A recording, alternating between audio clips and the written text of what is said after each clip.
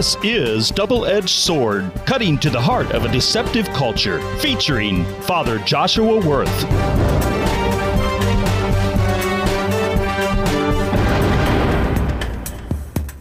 This week on Double-Edged Sword, cutting to the heart of a deceptive culture, we're re-airing a program with Father Joshua Worth on the occult. What's good? What's evil? This program was originally aired in 2011 when Pope Emeritus Benedict was Pope Benedict. So when Father Joshua is referring to the Pope or the current Pope, he's referring to Pope Benedict and not Pope Francis. Father Joshua, it seems like it's the in thing, sometimes even the intelligent thing to do by entering into practices that may not be of God. For example, many people get caught up in Harry Potter, practicing yoga, or consult horoscopes on a daily basis, or even dabble in playing the Ouija board. Are these practices dangerous? Do they open us up to evil? Thank you for that question. As we begin to answer this question, let us first turn to Scripture and see what St. Paul has to say about this battle with evil that we're all caught in. He says in Ephesians 6, verse 12, "For our struggle is not with flesh and blood, but with the principalities, with the powers, with the world rulers of this present darkness, with the evil spirits in the heavens. Therefore, put on the armor of God, that you may be able to resist on the evil day, and having done everything to hold your ground. So stand fast with your loins girded in truth, clothed with righteousness as a breastplate, and your feet shod in readiness for the gospel of peace. In all circumstances hold faith as a shield, to quench all the flaming arrows of the evil one, and take the helmet of salvation and the sword of the Spirit, which is the word of God." So as we see, St. Paul tells us in our travel of salvation, as we are making our way towards heaven, there's a contest going on where God is constantly calling us towards himself. And we struggle against that. We resist it. We fight against it. But that resistance is also being aided by the work of the devil. And the devil is real. As I've told you before, if you got 100 people off the street and you said, "Do you believe in God?" Some of them say, I don't know. They'd have 100 different answers. But if you ask people, "Do you believe in evil?" they'd say, "Oh, yes." And if you ask them, "Do you believe in the devil?" they'd say, "Oh, yes, I've seen him." Not saying that they've seen him visually, but they've seen his work. They've seen his fingerprints over certain areas of their life. So, who's the devil? The devil is a fallen angel. So if you believe in angels, then there's no reason that you shouldn't believe in devil and demons. They're simply fallen angels that were given a choice to serve God or to not. And the devil and his angels chose not to. Now they are totally without God, and they want to hurt God. But they can't hurt God. Can't touch him. So what they want to do is destroy his creation. If you can't hurt somebody, what are you going to do? I'm going to burn down his house. I'm going to attack the ones that he loves. It's kind of like the mafia. Somebody goes and witness relocation. It's just not that person, that informant. It's got to be his whole family, everybody he knows. And he's got to sever all ties. Why? Because they're going to use that to get to him. The same way with us. The devil and his angels and his fallen angels can't hurt God. So he wants to destroy the creation of God. He wants to destroy not only the physical world, but he especially wants to seduce us away from God and to follow him. He actually doesn't care if we follow him or not. He just wants us away from God. He counts, so if you're atheist, agnostic, I don't believe in any of this stuff, the devil is happy about that. He doesn't care. But once you're baptized and you're married or you're a priest and you're actively working against him, actively bringing people closer to God, by your witness, by your example, by your teaching, then that upsets him and he wants to try to pull you away. So there's two battles going on. There's a battle we have within ourselves, that resistance that we have to God's call because of selfishness, because of our own fallenness, because of our own woundedness. We sometimes turn to selfishness. And then that is aggravated by the work of the devil and his demons. So now it's kind of known in the community, my own personal history, that my mother left my family when I was 16, and she left Christianity and she joined the occult. Specifically, she joined what is called neo-paganism, a new paganism, which is a witchcraft. So she calls herself a Wicca. She follows Wicca, or she calls herself a witch, right?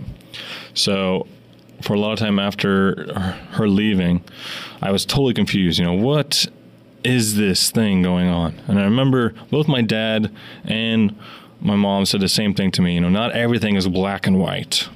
And that really drove me crazy. What is the truth? What is the real way to spirituality, to transcendent, beyond myself? What is out there? What is the true thing out there? And so I started doing a lot of research. I read a couple of books on Buddhism, read a couple books on different philosophies, nihilism, Nietzsche kind of stuff, and also read some stuff on the occult and learned a lot more about the occult than I ever wanted to. But I was kind of driven to that because I tried to make sense of all this, right? So I remember one time when I was researching something, I was reading something, and it struck me. I had to sit back, and I actually said out loud, this devil guy, he is smart. Because I can't remember what I was reading, but I just remember realizing that he doesn't play fair. He doesn't play by the rules. He'll take whatever he can grab onto. If you've been hurt, if you've been attacked, if you've been a victim of something, if you got an addiction, if you got a weakness, he will exploit anything that he can in order to tear you away from God. Whatever your weakness is, he will use that. And the scariest thing is, as my mother told me, and we had seen in some of the things when she left, she thought she was helping. As St. Paul says in another place, the devil can masquerade as an angel of light. And so a lot of people I like to use the word seduced. A lot of people get seduced into the occult. Occult, by the way, means hidden, means secret. So often people that go into the occult, they say, I found something that nobody wants you to know. I found the secret way. I found the hidden way. So occult means secret. A lot of people get seduced into the occult because they think it's finally going to give them the power to help people that they always wanted. Very few people are out and out Satanists, where they want to worship Satan and worship the devil and get power from him. Mostly people are seduced into thinking they are helping others. They found a way to help people that they didn't have before. And a lot of time it's a way not only to help people, they think to help people, but it's a way to balm, to cover up, to relieve their own pain in their own life. Finally, I've found this secret way that nobody wanted me to know that's going to get rid of the guilt in my life, get rid of the pain in my life, cover up that stuff. And I just remember thinking, this guy is just brilliant. It's not about forcing people. It's not about tricking people. It's about seducing. That he actually plays on whatever your fears and desires and passions and lusts are. He plays on whatever those are, and he gets you to walk away from God and instead follow this path. All right. And like I said, this isn't something new. This is something old. This is the old paganism before Christianity, before even Judaism, that tried to make sense of the world. So a lot of people are going back to that because they've been unsatisfied with the answers of Christianity, or they got tired of it, they got bored with it, or they just want to be different, and they want to feel part of the elite. They want to feel part of the enlightened class that everybody else is in Christianity, and I'm in this secret, hidden way that few know about it and few understand. And ultimately, it's a search for power over our deepest fears, power to reach our deepest desires, and it's a trust that you've lost trust with God, that everything is in the hands of God. Instead, you're going to take all that stuff into your own hands, and through these spells or magic or whatever, you're going to take control of your life in a way that you were prevented before by following Christ or Judaism or what some kind of monotheistic religion.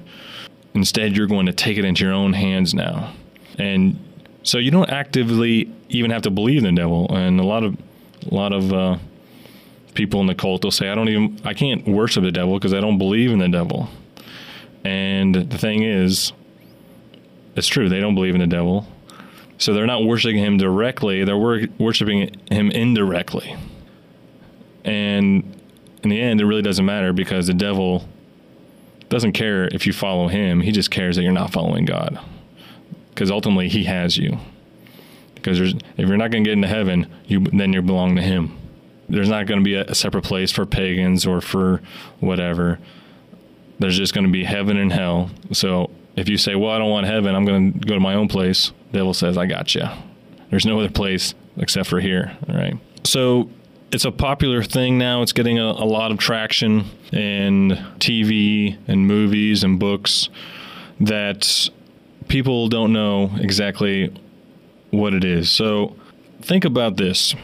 What is the power of the occult? What power does the devil and his demons have? This is often a misconception, and I want everybody to listen to me very carefully, listen to me very soberly, put on your rational thinking caps. I know that's probably an oxymoron for some people to talk about the God and the devil as rational, okay? But just put it in this kind of hierarchy is what I'm asking you to do. God is all powerful, right? Right. Human beings have some power, but very limited, right? Right. The angels are in between there, right? You believe that angels are able to do things, correct? Now, they are way more powerful than human beings, but they're super small compared to the power of God.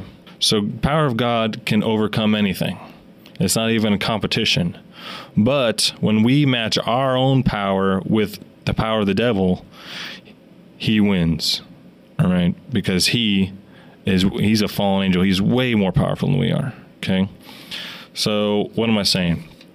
I had a deacon one time say to me, if he ran into somebody that was in the occult, somebody that casts magic, a witch or a sorcerer or something, he'd say, go ahead, cast a spell on me. I want to prove to you that you have no power over me, that I trust in God and God is going to protect me. And I had to tell that deacon, no, absolutely do not do that. Okay. Because the devil loves that competition. He loves that because what is that doing? That is putting God to the test, right? Specifically what Jesus, when he was tempted by the devil, he said, forget it. Thou shalt not put the Lord your God to the test. We always want to create these situations where we think we have control over God's power. And we know, and we guarantee, and we promise, and we know what's going to happen, right? So remember in the temptations, the devil said, throw yourself off of this tower. And then the angels are going to save you. And then everybody's going to know that you're God, right? And Jesus said, haven't you read in Scripture that you should not put the Lord your God to the test? So that would be testing God, and we shouldn't do that. And that's how we open ourselves to the occult. The devil, like I said, the devil loves those competitions. He loves those power struggles, okay? Because ultimately, power struggle between human beings and supernatural beings, like the angels and the fallen angels, we're going to lose because we're going to run out. We're going to get tired. We're going to get hungry. We're going to get thirsty. All these things that he's not going to do. Okay, he's not going to get tired. He's not going to get hungry. He's not going to get thirsty. So instead, we always have to just turn our back to the devil and say, I'm not going to play these games with you, devil. I'm following Jesus. As Jesus said one time to a very, very shocked Peter, get behind me, Satan. It's like, listen, forget it. I'm not going to listen to you. I'm not going to play these games. I'm not going to do these little tests and challenges and bets. Instead, I'm following God, and forget you. That's where we get our strength. That's where we get our protection. That's where we get our peace, is by trusting in Jesus and trusting in his death was enough to bring us into heaven. So we don't need to worry about all this other stuff. But you see the occult everywhere. You see it on TV. You see it in books. You see it in movies. And what is that? That is calling on a power outside of God in order to control something. So my example that a lot of people have a problem with is Harry Potter, because everybody loves Harry Potter. I know everybody loves Harry Potter.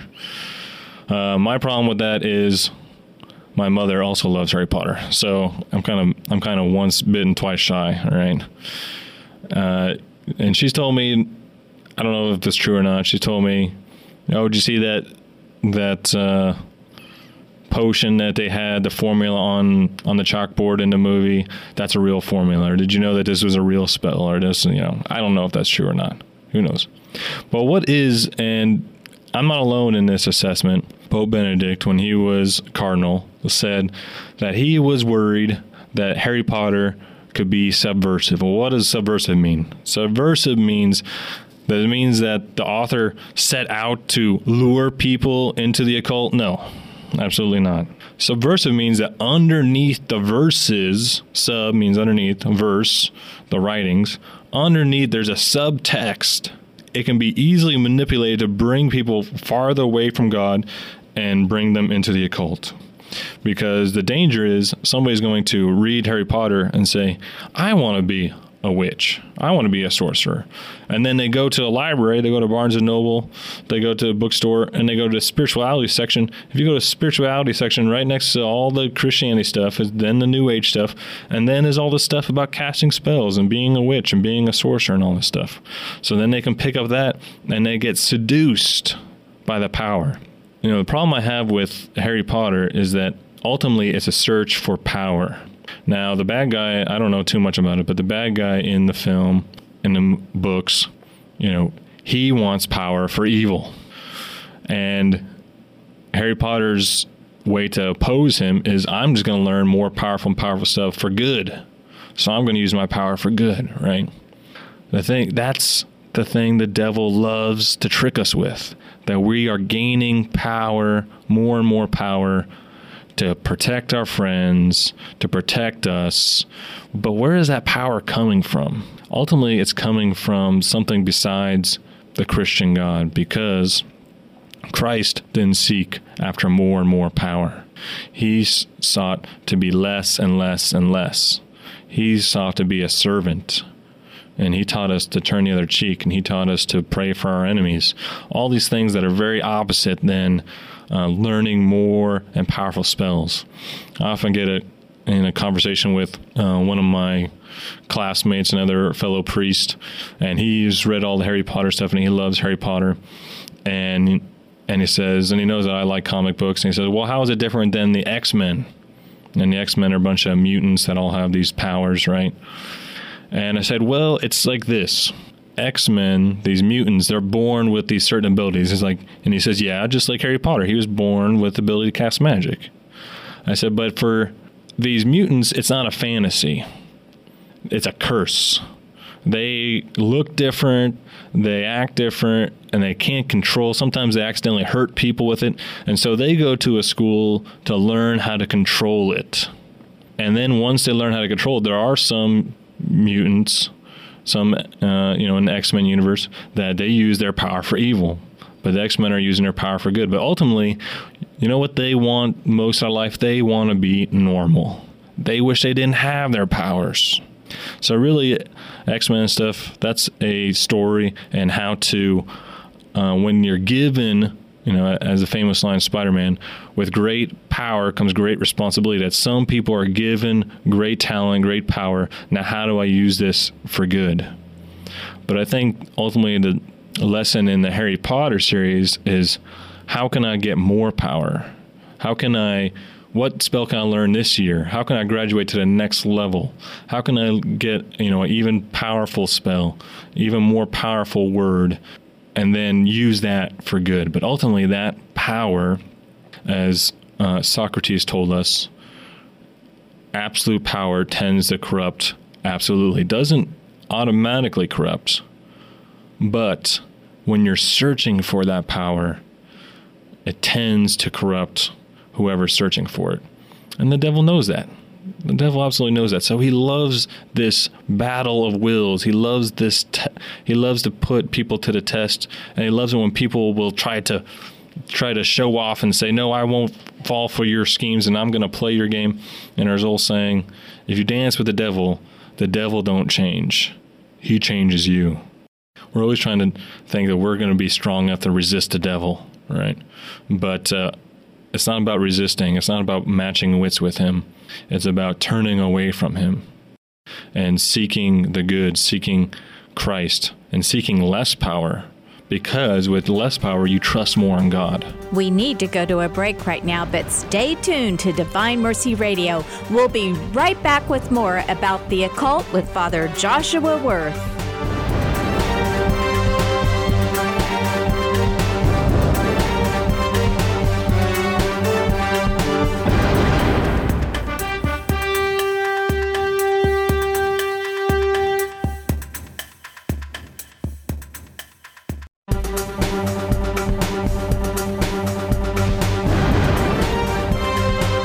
Welcome back to Double-Edged Sword with Father Joshua Worth, talking about the occult in our culture. Father Joshua, you've explained that practices of the occult has become so ingrained in our culture.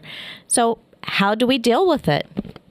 Like I said, it's in the movies, it's in the TV shows, but it's also in different practices that we see, Ouija boards. Well, what are Ouija boards? That's where you have this, and they sell this at Toys R Us. That's what's so scary. Oh my gosh.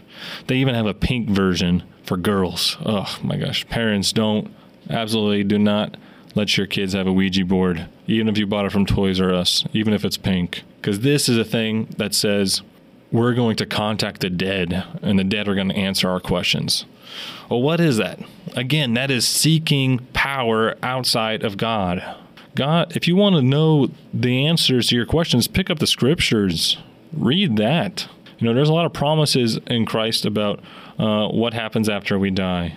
There's a lot of promises in the scriptures about what happens after we die. Why do we have to ask the dead about what the afterlife looks like? So what is that? That is an invitation into the devil's territory. His territory is about seeking power, about not trusting God, about seeking power, and we've walked into his territory. I think the best analogy for this is the devil is a junkyard dog, and he's on a really short chain, and it's us who walk into his territory. We walk within his chain length, okay? And then he can get a hold of us. But on the same token, we shouldn't stand out, a fair distance from him and just tease him and throw rocks at him and stuff. Because one day we might run into him unchained. People always think that they can control this. No, you don't understand. I'm well-versed. I hear, Father, I'm well-versed. I know all about this. I use yoga is another thing. Yoga was designed to align the chakras, which are like what the Hindus thought are gods inside of our body. Yoga, I know I'm well-trained in yoga, and I've baptized it. I've made it Christian. I don't use it for evil purposes. I use it for good purposes. And there is some truth to that. Not everything is evil because it didn't come from Christian tradition. But it's a dangerous animal. It's a dangerous animal. And as much as we might think that we've well-trained this animal and we are well-protected and we're well-versed, tell that to, what's her name, Siegfried and Roy, who've been working with tigers and animals all their life. And I forget which one, but one of the tigers bit one of them and nearly killed him, drug him off stage by the neck. Or tell that to, God bless him, may rest in peace, Steve Irwin, the crocodile hunter. Spent his whole life around animals, was well versed in them, knew their dangers, knew their limitations, and, was always aware. And then he gets killed by a stingray of all things. All right? Just a chance luck thing. Just bad luck.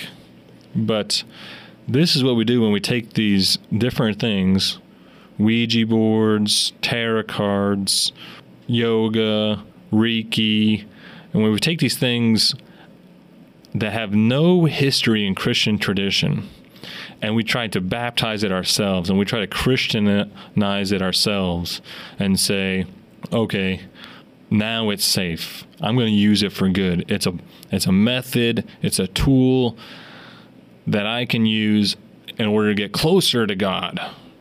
Oh man, I don't know what to say to that, except that the devil loves that challenge, because he's going to try to use that thing that has no place in Christian history, and he's going to try to use that to pull you away. And you might go your whole life and that doesn't happen, or suddenly, just like a snap of your fingers, like an animal that just turned on you, you're stuck. He seduced you. You walked into his junkyard, and you're now within his reach. So the big things are Ouija boards, tarot cards. Those are the cards that got like the death card and the king card, and you can tell somebody's fortune from how these cards. I know right before my mom left, it was funny. I think it was the night before, she was doing these tarot cards on the internet. Like you would get every day you would click for a card, and that would tell you what the next day is going to be like or something. So, and I'm pretty sure, I'm having trouble remembering now, but I'm pretty sure it was a night before she asked me to do this thing online, and I did it, and I just clicked this thing once for my next day reading, and it was the death card, right? And so how apropos was that the next day she left, and it was like a death in the family, but worse, it was like it was the greatest betrayal, that somebody could ever face. So this is the scary thing, is that, and I'll probably talk about this sometime later about the devil, how the devil is a liar, but he mixes in a little bit of the truth. So he used that, and I could have gone from there and said, wow, this thing really tells me the truth. It knew that what I was going to be facing next day, so therefore I'm going to use it more and more and more. Absolutely not. Never touch that stuff again.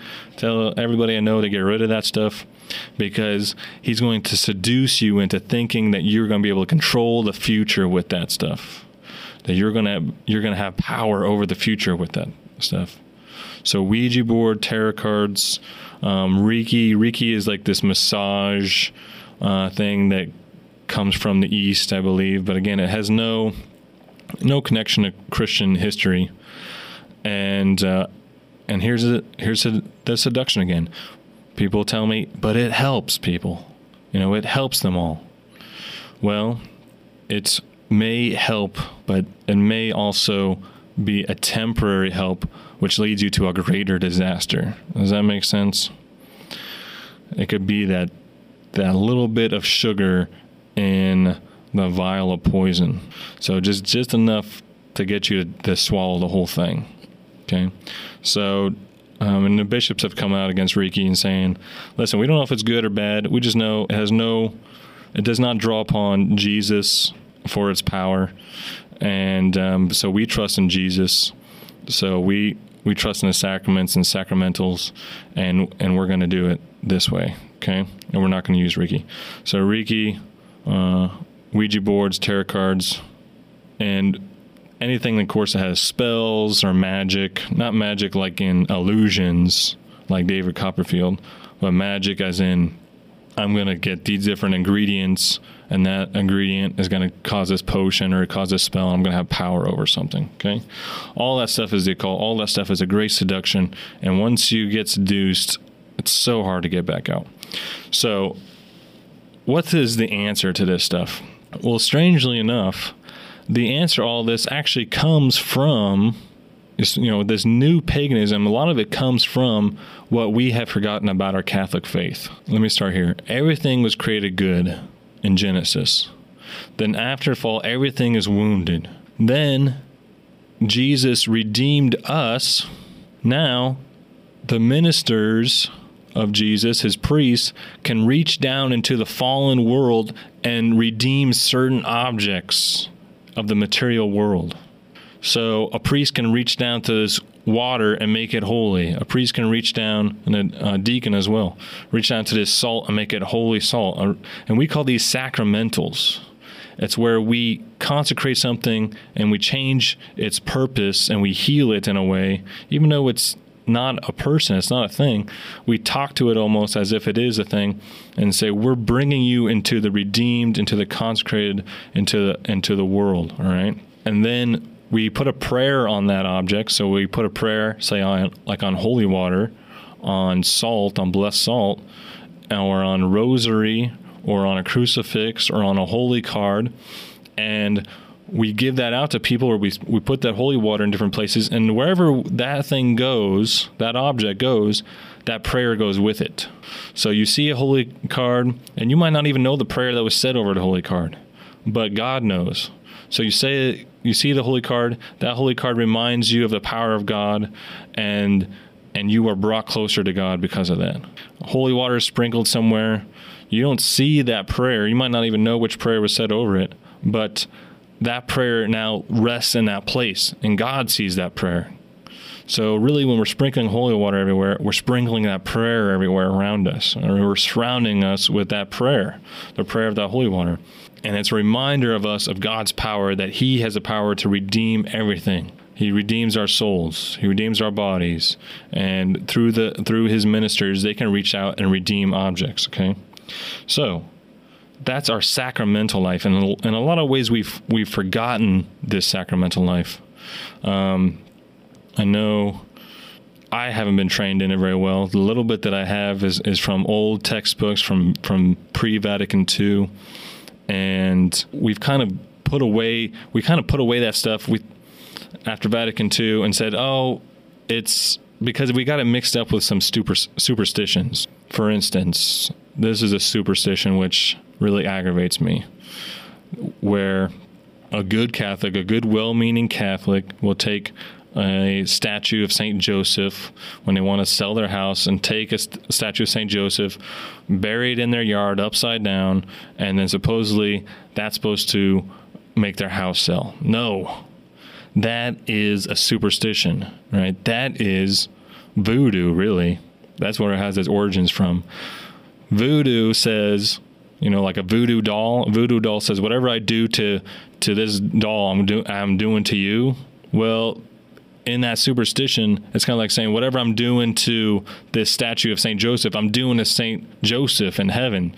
So St. Joseph, if you don't want me to do this to you, you better sell my house. It's kind of like holding the saint hostage or something. Or else another one I've heard of is back pre-Vatican II, when people, if they lost something, they would, not only would they say a prayer to St. Anthony, which is good, but then they'd take their St. Anthony statue in their room and they'd face it against a wall until they found that object, as if to say to St. Anthony, hey, your body, your soul is stuck in this statue, and I'm going to make you stare at the wall until you give me what I want. I'm going to hold you hostage again. No, that's voodoo. That's superstition. We wanted to get rid of that after Vatican II, all that superstitious nonsense. But the problem is, it had been so tied up with sacramental life that we just said, it's just better to get rid of it altogether. So we got rid of a lot of sacramental stuff too.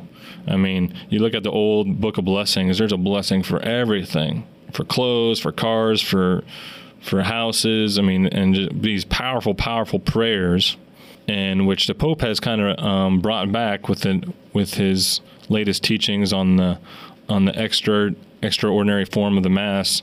Since he brought that form back, he also brought back all the old prayers from the old Book of Blessings. So priests can now say those again. And we lost all that stuff. You don't hear many people talk about, oh, I need to go get some holy water, or I need to go get some blessed salt, or I need to do this, or I need to do that. We kind of forgot about that stuff. But you know who brought it back? It's scary.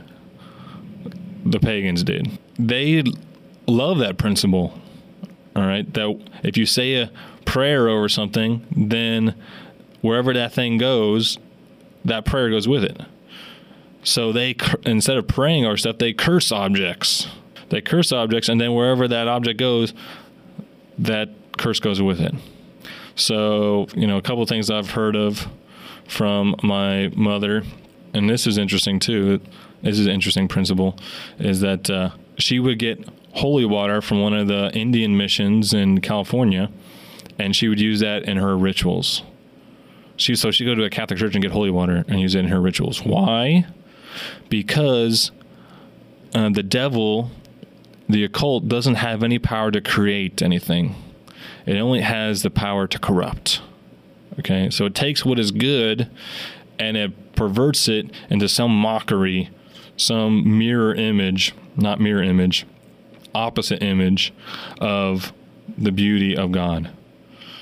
So she would take holy water from a church and she would use it in her spells and her rituals. She would take this wine that came from a monastery, so the wine was blessed. They blessed their business, and they took that wine and they used that in their rituals. And I even know one time when I say they, I mean her and her partner. One time I think one of my sister's boyfriends had treated her wrong or something.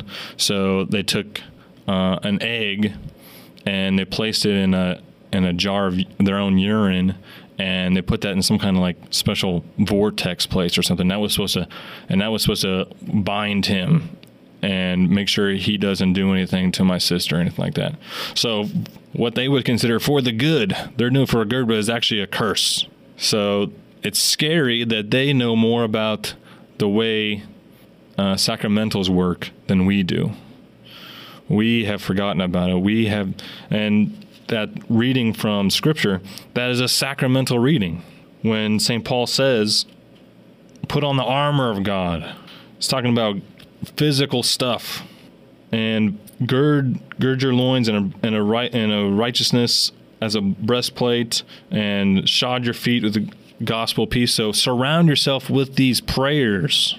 Surround yourself with these prayers, and that will protect you against this battle. Not only protect you, but push you forward into this battle. But we've kind of given up all those prayers, and we don't use holy water as much as we used to. We don't use blessed salt as much as we used to, and we don't use the different prayers over the rosaries and crucifixes and stuff as we used to, because we don't understand that because everything was given to us, humanity,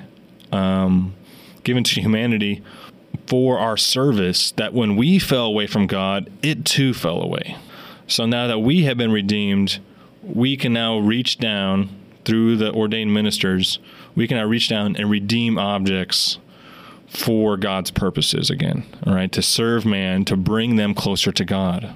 So that way we can bless our work, we can bless our houses, we can bless our cars, and all those things. We redeem it in a way, and we bring those so that they're no longer an obstacle. They no longer have a fallen nature, but they now have a redeemed nature, and those objects now help us, remind us of the goodness of God, and bring us closer to Him. And the opposite would be what the cult practitioners do, is they use the fallen objects of this world to curse people and to get power, and sometimes I think they're doing good with it. That's the scary thing. They think they're helping people, but ultimately they're placing things not in trust of God, not in trust of Jesus, but they're putting stuff in the trust of themselves, their own self-worship, which is ultimately pride, which is the chief sin, the chief reason that the devil fell. And I can talk about the devil at another time. But this is the danger that we fall into, that we have forgotten that we are a carnal people. What does carnal mean?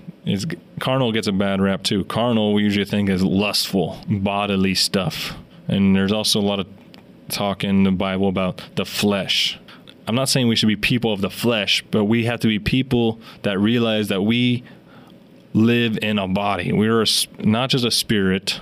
We are a body with a spirit, body and soul. And because of that, we work through carnal means. Carnal, like carnivore, means meat. We work through our meaty hands, right, and our meaty eyes. For instance, one of the great objects in the gospel that really perplexes people is the story of Jesus healing this blind man, and he spits on the ground, and he makes some mud, and he puts that mud on the guy's eyes. Now, why did he do that? God doesn't need to use mud in order to heal somebody. He could just snap his fingers. He can just say, and he did that in some cases. He just said, listen, you're healed, get up. But why did he do it for this guy? He used mud and his own spit because the guy needed it. The guy needed it as a reminder of God's goodness. The guy needed it as a reminder of God's power. So he spit on the ground, made some mud, and he put the mud on the guy's eyes, and the guy opened his eyes, and it didn't even work the first time. So then he did it again, and he opened up his eyes again, and now he saw perfectly. So this is Jesus telling us that sometimes we need to use carnal things, bodily things, material things, in order to remind ourselves of God's goodness, remind ourselves of His power. I'm not saying that that some people are elite and they've transcended that and they don't have to use carnal things. I'm saying this is the way we were designed and made, and this is the way God has set it forth. Jesus Himself set it forth. He used body and the soul to make His power known in the world, to remind people of God's goodness, to make people realize that they are under the power of a God that transcends their power, and so that they should trust in Him. So everybody listening to my words today should realize that they have nothing to fear from the devil if they fear God. What do I mean by that? It means turn away from your fears of this world. Turn away from your fears of the power of the devil. Turn your back towards all that stuff. Say, get behind me, Satan. Instead, turn to God and say, God, what do you want me to equip my life with? What do you want me to arm my life with? And He tells us through the scriptures and through the church, the sacraments. Arm your life with the sacraments. Armor yourself with the sacraments. And also the sacramentals. That all of these show the power of God in our life.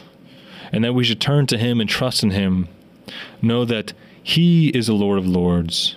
He is all-powerful. He is all-knowing. And that we should not trust in any other power, any other control, and should not seek after anything besides Christ and how to conform our life to His. And I want to remind everybody to pray for their priests and to support the faith wherever you find it. And may Almighty God bless you, the Father, and the Son, and the Holy Spirit. Amen.